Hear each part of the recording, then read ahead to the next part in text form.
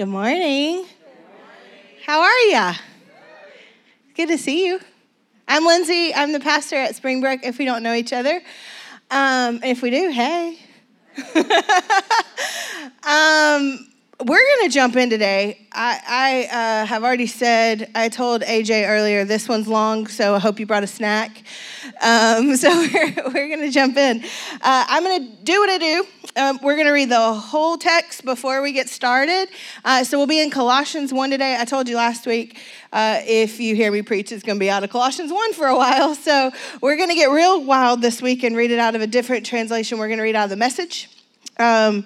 Which, you may or may not have opinions on, but it's really good today. So we're going to read it out of the Message. So the words will be on the screen, or if you want to follow along, Colossians 1, we're starting in verse 9, though the Message doesn't really have numbers, so it starts with the words, be assured, if you're following along on your own device. So here we go. Colossians 1. Be assured that from the first day we heard of you, we haven't stopped praying for you, asking God to give you wise minds and spirits attuned to his will, and so acquire a thorough understanding of the ways in which God works. This is like perfect for graduation Sunday. I didn't even think of that till now. We pray that you'll live well for the Master, making him proud of you as you work hard in his orchard. As you learn more and more about how God works, you will learn how to do your work. We pray that you'll have the strength to stick it out over the long haul, not the grim strength of gritting your teeth, but the glory strength God gives. That's a heck of a phrase, isn't it? Not the grim strength of gritting your teeth, but the glory strength that God gives. It is the strength that endures the unendurable and spills over into joy. Thanking the Father who makes us strong enough to take part in everything bright and beautiful that he has for us.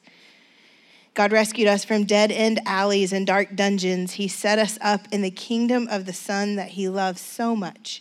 The Son who got us out of the pit we were in, who got rid of our sins, we were doomed to keep repeating. We look at this Son and we see the God who cannot be seen.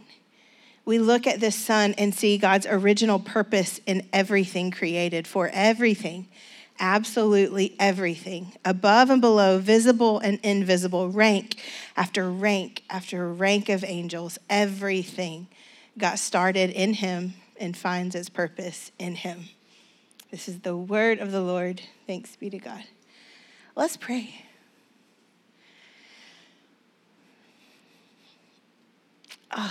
Father, thank you. I can't get past this. The grim strength of gritting our teeth, but the glory strength that you give. I pray that today will be a day marked by us learning how to believe that. I pray this every time I'm in this room, but in my experience, you show up here, and we're so grateful. And you move here, and we're so grateful. And you work here, and we're so grateful. And so I just pray that you would wake us up to your spirit at work in this room, in us, in our hearts. Would you give us the courage to look inside ourselves at the things that you want to maybe expose in us, ways that we are destroying ourselves, or the things around us, ways that you want to make us more free and make us more human. So in your name we pray, amen. All right, so this is very much a part 2 of last week. And if I missed you last week, I'm going to do a recap to get us all on the same page, and then we'll jump right in. So last week, we really, these things, I think it's really incredibly important stuff to look at as a person of Jesus.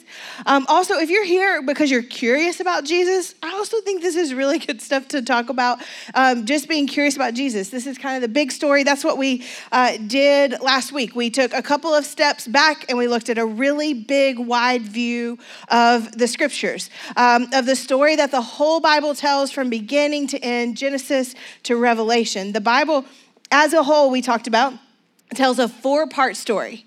I won't quiz you on the 4 parts. They're creation, fall, redemption, and renewal. That's the story of the scriptures, the big, huge, wide story of the scriptures. That's what they're talking about. Creation. It begins with God making everything and calling it good. And then he asks humanity to join in the creation, to make it better, to tend and make and cultivate the things of flourishing in the world. And then very quickly, sin enters the story, the fall, part 2. It enters the world through Adam and Eve, shattering the shalom, or the perfect peace and connection of us to God, of us to each other, and us to creation. And then part 3, redemption. God makes a way where there was no way, offering salvation through the life, death, and resurrection of Jesus. And then part 4, renewal, the active and imminent work of the kingdom of God to renew all things, to put everything back together. Theologians, they call this a 4-part gospel or a 4-chapter gospel. Creation, fall, redemption, renewal.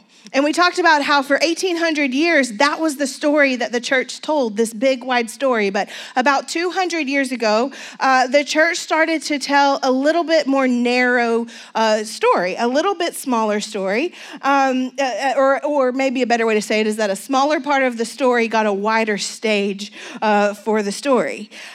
We talked about how the evangelical church and the church by and large has ended up telling a really good story about fall and redemption, but a little bit less of a story about creation and renewal.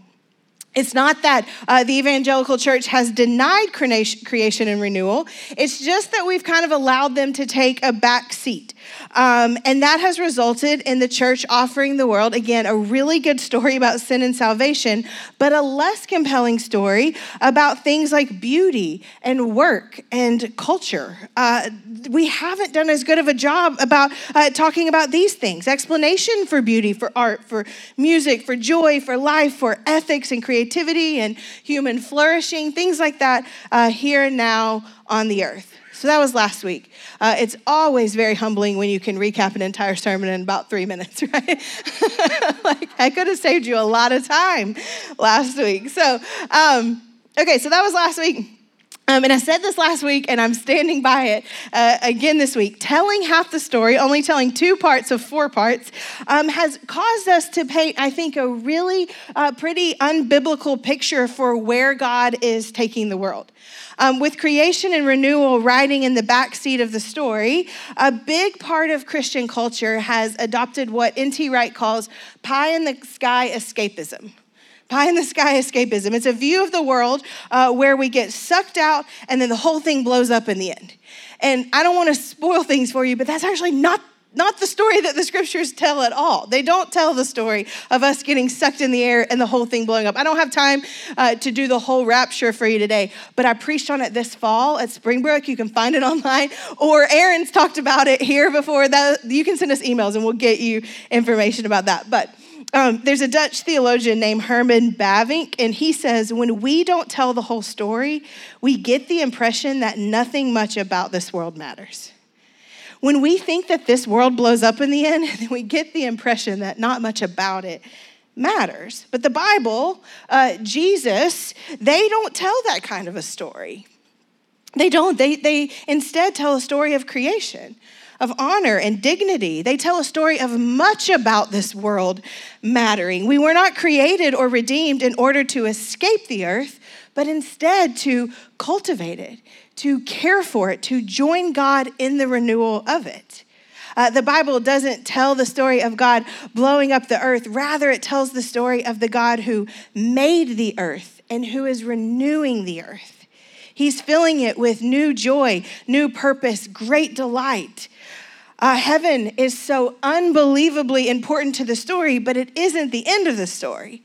A renewed earth is the end of the story. And we kind of miss that when we only tell part of the story, right? So here's what I want to do today. I want to look a little deeper at the big story that we talked about last week. And then I want to talk about how we can live our lives out of that story. So in order to do that, we're going to look at in the Bible for 2 mandates or 2 commissions. None of us like being forced to do anything. Amen. And that's the beauty of Jesus. Jesus is never forcing anyone to do anything. He is always inviting, never forcing. But these are big, big, big official invitations, official commissions from God to his people. And so here's what happens. These things, they're not just big, they're really exciting, I think. You can probably tell I start talking fast when I get excited about what's coming. So they're not just big, they're also exciting. What happens is when a 4-chapter gospel gets narrowed down to a 2-part gospel, then the invitations and commissions of God to his people, they also get narrowed down. And I truly don't mean this to be offensive, but I think they get really boring. Like, really boring. An invitation to spend the rest of my life trying to keep my nose clean until I get to heaven, that's not super exciting to me. Maybe because I'm bad at it. But that doesn't get me fired up. And my hunch is that all of us sort of have this thing in us that's like, there's got to be more. There's got to be more to this, that maybe life with Jesus is about something more. So before we jump in, there's a story in the Vineyard that I love so much. You may have heard it, but don't stop me because it's so good. The founder of the Association of Vineyard Churches, just if you are new to us, this may be good info for you. Our Association of Vineyard Churches, there are thousands of churches all over the world. It's not just Maryville and Springbrook. We are part of a group of thousands of churches. So, but the man who founded our Association of Churches is a guy named John Wimber. He was a member of the Righteous Brothers. Anybody? Okay. And so when he becomes a Christian, when he meets Jesus, he's doing like a residency kind of deal in Las Vegas, sort of like Cher or Britney Spears. It's fun to be associated with those two, I think. Cher, Britney Spears, John Wimber. So John Wimber, he's like working in Vegas and he's living a life of literal sex, drugs, and rock and roll. And Jesus rescues him. He becomes a Christian and what he does is he moves back to California, back to his family that he'd left. And God just does this like quick and miraculous work in his life. And so soon after he gets involved in a church and he starts reading through the Gospels, Matthew, Mark, Luke, and John. He's reading through everything he can because he wants to know as much as he can about Jesus because he thought Jesus was awesome. And so at some point, John Wimber, he goes to the pastor of his church and he says, when do we get to do this stuff? And the pastor's like, what? And he's like, the stuff. When do we get to do the stuff? Like healing the sick and casting out the devils. And when do we get to do the stuff? And the pastor looks at him and says, oh no, we don't actually do it. And he was livid. He's like, what? We don't get to do this? This is his quote. He said, I learned very quickly that we read about it, prayed about it, sang about it, cried about it, but we never actually did it. And here's my favorite line. He says, I wanted to do the stuff of Jesus. When I worked for the devil, he let me do all his stuff. So from this story, the Vineyard started using this term, doing the stuff. And essentially it means it's our way of describing the invitation of Jesus here and now to be part of the things that he's always been up to. So here we go. The first invitation of Jesus of the Father takes place at the very beginning of the Bible. What we as Jesus people believe was the very beginning of humanity. In the beginning, God created the world and everything in the world. A writer that I am crazy about, his name is Robert Capon, and he says that the world begins with a theology of delight, a creator God who went around muttering, good, good, at the end of every workday. And it's out of this theology of delight, God creates people, Adam and Eve. And in the first moments of humanity, God offers a commission to his people, a distinct invitation just to the people. In Genesis 2, verse 15, God says, watch over the earth and cultivate the earth. Eugene Peterson in the Message version says, work the ground and keep it in order. That's the first invitation. Theologians call it the cultural mandate or the creation mandate. Work the ground and keep order in it. God, he offers the work of cultivation, of creation to the ones he created in his own image. Work the ground and cultivate it. Get your hands in the dirt, in the stuff, and bring order to it wherever you can. The cultural mandate is an invitation or a commission of God from the beginning of humanity to join God in his work of creation.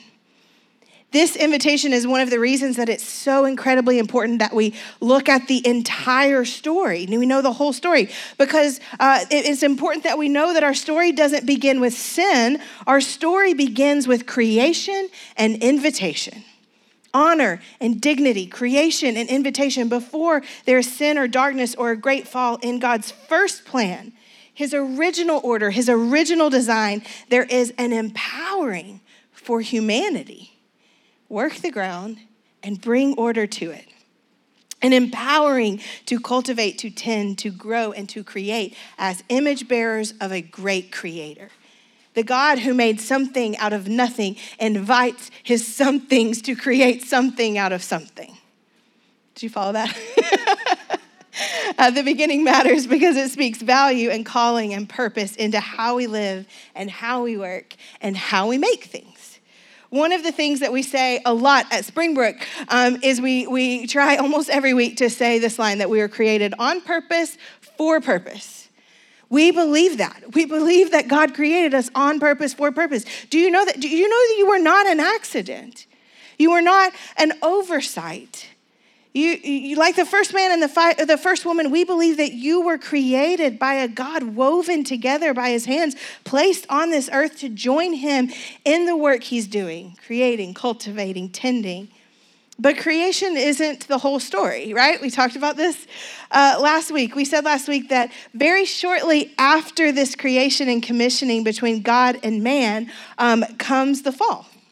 And the fall is the moment when the two created image bearers walk outside of their commission and into a new kind of darkness.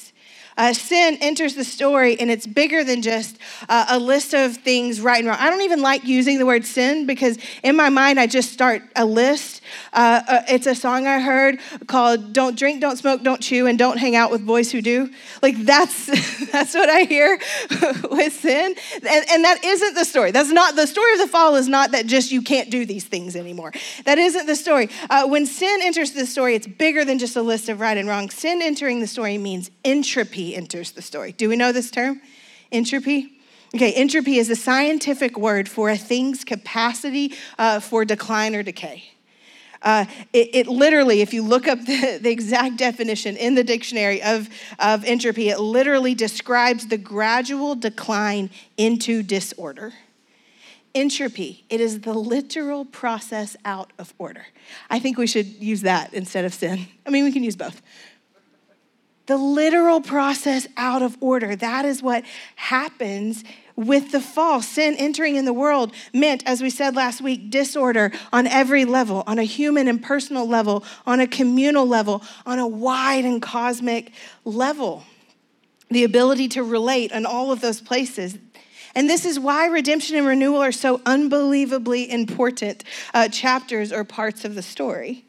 Because the God who created all things for flourishing was not content to leave the creation that he called good in the hands of death, in the hands of decline, in the hands of disorder. The cultural mandate grows after the fall. Not just a commissioning to put things into order, but it becomes a commissioning of bringing and restoring order, of bringing back order to the things that were out of place. I said there are two commissions, right? That we got the first one. The second commission of God or invitation of God to his people comes at the end of Jesus's life on earth, right as he's returning to heaven. Some setup. Jesus spends his entire life doing and fulfilling the original commission of God. If you kind of look at it through those words, it all makes sense. Jesus, he spends his whole life working the ground and bringing order to it. He dedicates his entire life to the work of his hands, the work of his words, in order to bring flourishing into the places of entropy everywhere he saw it. From his first breath to his last breath, his resurrection and ascension, Jesus creates, he cultivates, and he rescues and tends with mercy and grace and hope and rescue. Jesus exists to bring redemption and renewal. 2 Corinthians tells us that God made him who knew no sin. God made him who knew no entropy. That's how we can say it. God made him who knew no sin to actually become it, that we might take on his righteousness instead. God made him who knew no disorder to become disorder, that we might take on his order. That's the story of Jesus, the life of Jesus, that through the cross, Jesus brings redemption, and through the resurrection, he makes way for the work of renewal. In Acts chapter 1, we have the last words of Jesus right before he ascends into heaven. Theologians call this the Great Commission. If you have been around a church at all, you're familiar with this. You probably have it on a coffee mug or something like that. Acts 1:8 says this: you will receive power when the Holy Spirit comes on you, and you will be my witnesses, telling people about me everywhere, in Jerusalem, through Judea, Samaria, and to the ends of the earth. A second invitation, a second commission. And this invitation is reminiscent of the first invitation. The Great Commission is the cultural mandate from Genesis reinstated in Jesus. It's Jesus reminding all of his followers that we are still tasked with cultivating and with order, to create, to reshape the materials of this world, to point to the coming of the next, to the glory of the King. The second commission of Jesus is a reminder that we have been created and tasked to do the stuff. We've been tasked with the care and cultivation of the people of this world. We just now do it in a very Christian way, a Jesus way, a kingdom way, a gospel way, with eyes of redemption and eyes of renewal. John Mark Comer, he says that we have been tasked and empowered as modern day Adams and Eves with a dual calling. A dual calling to fill the world, work its ground, and bring order to it, and to go and tell everybody everywhere. To bring along and invite everyone we can and everything we can out of entropy and into order, out of chaos and disorder and into order. So let's talk practically in our last few minutes together. How do we live out this dual calling? How do we do it? I think a couple of things.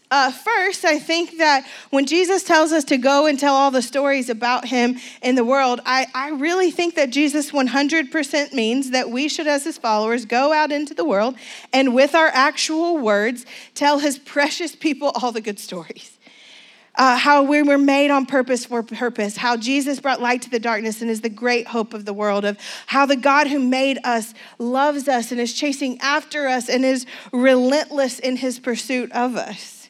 Using our words to tell the story is absolutely part of a dual calling. But I also believe that part of this commissioning also means using our actual lives to do it, our actual lives to live out what we've been invited into. It doesn't make sense to tell a story with your words and live a completely different story with your actions, right?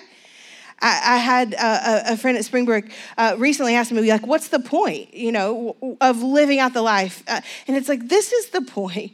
Because when we say with our words and we do something totally different, nobody buys it. If you have ever waited tables, you know this very much, because Sunday afternoons are notoriously the worst tips you ever get. The church crowd are the worst tippers. What they will leave you with is a tract to tell you how to become a Christian with. What they won't leave you with is the dollars, and you're there for the dollars. Right? If we're not living our lives with a story that we're trying to tell, it makes no sense. Holistically using our lives and our hand and our work, our money, our brains, our laughter, our play, our songs, our dances, our food, our dreams, our jobs, fill in the blank, using our actual things to live out the story to everyone, everywhere, to use all of the ways that we live to tell the great story of the glory of a good God who created his people, who never let them go, and who has restored and redeemed and rescued us because we are his own. Part of our commission and invitation means using our eyes to see both beauty and entropy everywhere we go. What is in order? And let's praise it. What is out of order? And let's see it and become part of the solution for it. It means using our minds to generate the vision and creativity to see how we might be able to bring order to entropy. It means using our actual bodies to help bring about beauty and order and renewal that we have vision for. Joining God in the renewal of all things, it means cultivating inside of us and outside of us a culture of work and formation and creativity and hope and delight. a culture of flourishing. That's the Bible word for it. What is the point of God for humans? Flourishing. That's what he wants. It means learning how to live in the world as it is, but also having the vision and empowering to see it as it could be. This is what my friends here, the Ketchens and Chris Sigmund and Nick Voiles, they do when they remodel houses. They see an old, nasty house for what it is and also what it could be.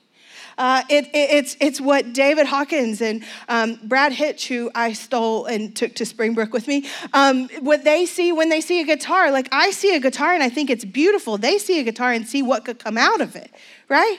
My friend Micah, he owns Diamond Jack Wine Bar, if you've been there, and he does this with food and wine. He sees a plate and a glass for what could fill it, what could fill us with it. My friend Cody is a carpenter.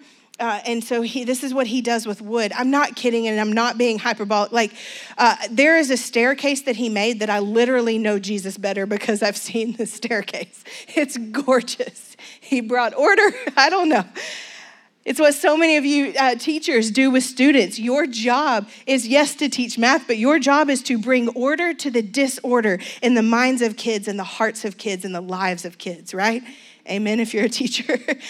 When we tell the story of God and people in all its fullness, then it means that our story begins and ends with purpose and with value and with dignity.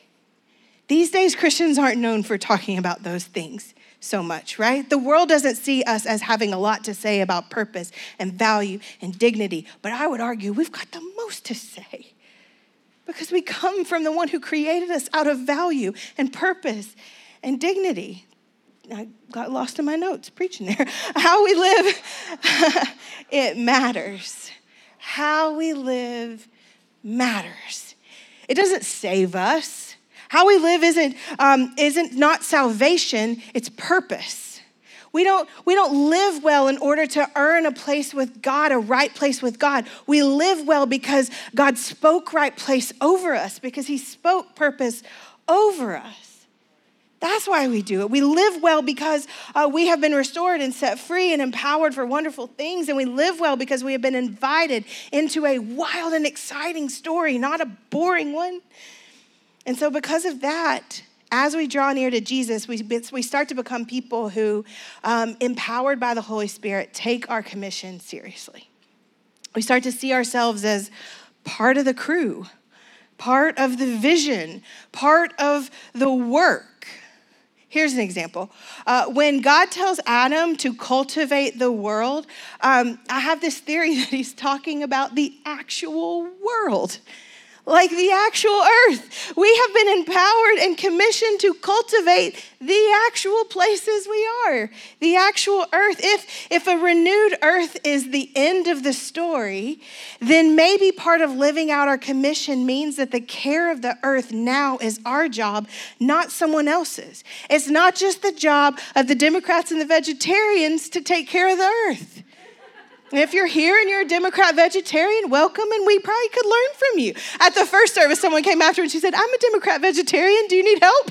And I was like, yeah, sure. Like, we all need help in this.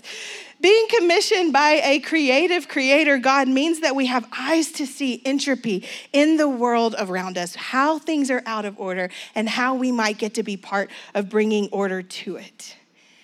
How God might have empowered us to bring restoration where things have been busted and broken. Whose job is it to care about the environment? It's ours.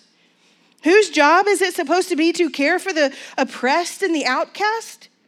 Ours. Whose job is it? The underserved, the uninsured, the unborn, the unprivileged? Ours. And also, whose job is it to create beautiful art and music and literature that tells the big, giant story that points to beauty beyond beauty? Ours. It's ours. And here's the problem. We're not all going to agree on how to do it. However many of us there are here, we got that many different views on how we should go about doing it. That's okay. Your job isn't to fix everything. Your job is to be part of what you're part of. part of the places you're part of and the people you're part of. And we won't all agree on exactly how to do it, but that doesn't mean that we get to bow out and stare at our belly buttons and hope that the government will fix it, or the schools will fix it, or the activists will fix it, or the preachers will fix it. We're your preachers. We don't got time. Right? We don't get to bow out because we disagree. Instead, it means that we, empowered by the Holy Spirit, go to God for the wisdom, courage, and kindness to lean in and to learn how to do this stuff in our world, how to live out what we've been invited to do. Okay, last point. Where do we start? It's a big world. Where do we start? My favorite way to talk about it is Frederick Buechner. He says this. He says, your calling is wherever your great joy and the world's great hunger intersect. Does that make sense? Your great joy and the world's great hunger intersect. That's where you start. Whatever brings you joy and wherever the world is out of order, in that moment, that's where we do it. Here's the thing. When it comes to kingdom work, we cannot all do everything, but the power of the kingdom and the invitation of the God who reigns over it means that we have been invited and empowered to bring order to something or some things. So again, where do you start? Here's what Mother Teresa says. I love this. Someone came to her and said, where did you start? How did you start this ministry of taking care of lepers in India? And her answer was, I started with the nearest one. Where'd you start? I found the closest leper and I started taking care of them. I love this. It is great wisdom. Live out your commissioning and flourishing in the people and the places nearest to you, where you spend the most of your time, in your house, your work, your school. We can do this stuff anywhere. We can do this stuff at home, at Denso, at Y12, at restaurants, at hospitals, at office buildings, in cars. That's the beautiful part of Jesus. We get to do all this everywhere, anywhere. Eugene Peterson talks about your square mile of concrete. Don't know where to start. Look a mile. I did this. I went in my front yard and I stood and I did this. And I thought, this is mine. Sorry, people. You got me. This is mine. My job is to take care of this square mile of concrete. And then we spread out from there. Here's what happened with Mother Teresa. One became 42,000. That's her number. 42,000 people. One became 42,000. I trust that the Holy Spirit will widen our view when it needs to be widened if we can have eyes to see it. So let's take a breath. I need one. You need one. We do this every week. We call it Selah here at the Vineyard. And it's just a word we stole from the Psalms that essentially means don't move on too quickly from this moment. So let's not move on too quickly from this moment. We want to leave room for the Holy Spirit to speak into this. You know what one of the fun things about being charismatic is? We believe that if you ask, God will give you eyes to see what he's up to in your life and in your world. That if you ask him, he'll tell you.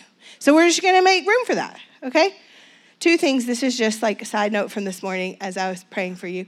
If there's someone here who maybe just needs, do you know that you were made on purpose, for purpose? You are not an accident.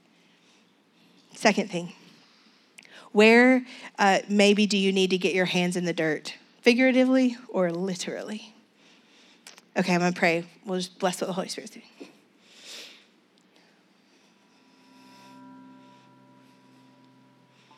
So Holy Spirit, we ask you to come. And also we believe you're already here.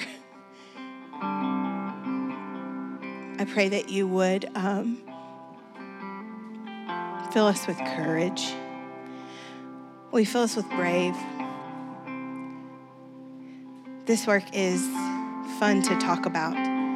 It's really scary to do.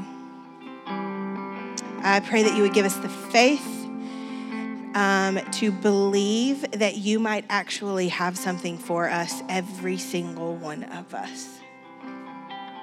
I pray that you would fill us with creativity, with order in our minds, with eyes to see the world as it is, and also eyes to see it with the hope of what we believe is coming through you. Will you give us renewal kind of eyes? And I pray that you would give us again, the courage to make space for what you want for us, to make space for what you're up to in this world and in us. In your name we pray, amen.